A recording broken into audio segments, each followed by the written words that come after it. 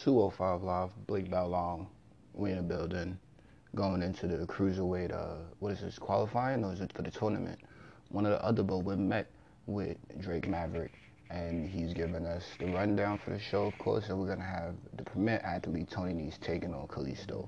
I'm personally looking forward to that match because I really like how, I've said it before, I'll say it again, Kalisto will surprise you. He'll go into the match and you'll think he's the underdog, but he'll be able to show you some of the most amazing in-ring athleticism you've ever seen.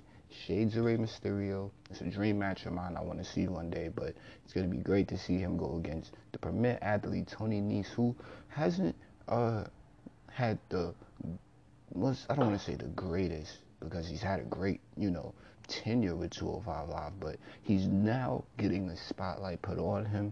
He aligned himself with the Cruiserweight champion, so it's a good look for him, and he's going against Kalisto after the big win on Noam Dar. I guess that kind of blows off their rivalry, because now officially Tony Nese, I guess he's up. He got that victory, and maybe we'll see Noam Dar in the tournament. Who knows? Maybe we'll find out next match, but for right now, Tony Nese versus Kalisto. It's going to be a good one. So it's speed versus power with those two.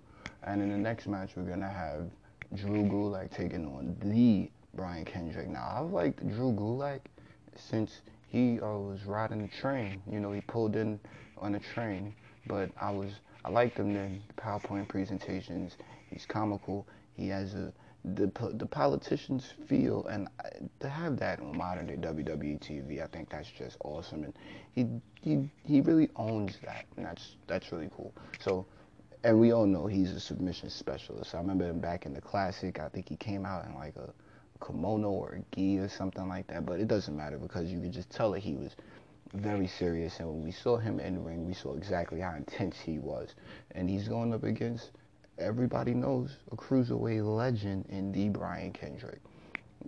We know these guys were paired up for a while, and Drew Gulak said that Brian Kendrick didn't have it. Well, he lost his killer's instinct, lost his edge. Since we've seen him working alongside Tozawa, who came really, really close to winning the Cruiserweight Championship, and off of Buddy Murphy back at the last show, and now we're seeing how he's going to be able to fare against his former partner. But we know that the one thing that's eluded Brian Kendrick is a match at WrestleMania, so we know that's just going to be that much more fuel to the fire. So we're going to get into it, and I'm excited. So let's get on into 205 Live.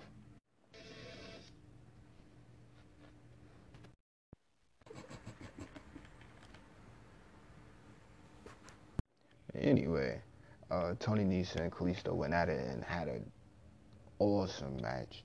The beginning story was Kalisto trying to match power with Tony Nese along with the speed. Tony had a lot of he kind of had his number with that. Crazy heavy spots, back body drop over the steel steps. A lot of flippies, but they were done in the right spots, and this is the show for it. So it was a really, really well put together match between the both of them. Tony Nese was able to hit a huge German suplex holding on to Kalisto's legs, and did it into the corner. We saw a 450 out of Kalisto. These are just big, and it was after Tony Nese missed his. These are awesome spots and moments, but after that German suplex into the corner, the knees, Tony Nese had to take that victory. So good job to Kalisto. Excellent work to Tony Nese. I'm extremely proud of him. He really seems like he's coming into his own, and he's paired up with the best cruiserweight of all time. Dare I even say, if these guys were to go at it, then they might have a just respectful bout. That's what Nigel McGuinness said. But we know how the stories usually go. But either way, it was a really, really good match. I enjoyed it. So let's get on into the next one. We'll call it a tired SmackDown crowd, but the 205 crowd wasn't really feeling the Drew Gulak and Brian Kendrick match. In a part of it, some people call it Rest Hold City. I looked at very technically sound match, pardon me. It was these two that don't really do the air stuff. We got that. Maybe we could have split those around with Kalisto and Tony Nese's match. But the match was really, really good if you were looking at the mat-based specialty from both superstars. It was a couple of high impact spots. They really went to Drew Gulak. Brian Kendrick tried and did everything he could do, but even had the captains hooking. But Drew Gulak, because he's so versed in the submission game, he was able to find a way out of those moves. After one of the high arcing German suplexes, you thought he was going for a bridge into the pin. Ref counts one, and you see Drew Gulak saying, "Forget that," and he goes directly into another submission hold. So that just said that the technique at the end of the day beat out the veteran, and it's all right. You know, like it was an awesome match. Take nothing away from Brian Kendrick. Apparently, Drew Gulak came into the match with the mindset to make Brian Kendrick tap out. Brian Kendrick's body gave out on him. He didn't tap out at all. Some would say it was a knockout in some tenses, but I think that this really could start a story down the line. Like right now, Brian Kendrick isn't necessarily in the tournament anymore, but you know, after the tournament is done, maybe in some months we could come back to this, and or maybe it'll just be a random thing that continues to come about. But Drew Gulak never is able to tap Brian Kendrick out. I don't know. That's just a small thing that was hinted at in the match, so I think it would be a cool idea. But all in all, Drew Gulak takes the victory, and he's one step closer to WrestleMania. Okay, so next week we've got Humberto Carrillo taking on Oney Lorcan of NXT in the Cruiserweight Championship #1 contender tournament. So it's that's gonna be a good one. I don't really know of Oney Lorcan. I've heard the name once or twice, but I've never seen him in ring. So it's gonna be real cool to see him take on, the upstart in 205 Humberto Carrillo, because we know Carrillo's, he's good. He's got it. And he, of course, still needs polishing, but this is going to be a definite space to showcase what he's been practicing with. You caught Humberto backstage with Gentleman Jack before the match with Drew Gulak and Brian Kendrick, and Gentleman Jack was giving him some pointers and helping him out with where he didn't need to necessarily do a high spot or two, but it was comical. We see Humberto playing along for now, so we're going to continue to see how that story develops. And I believe there's another match that's coming up.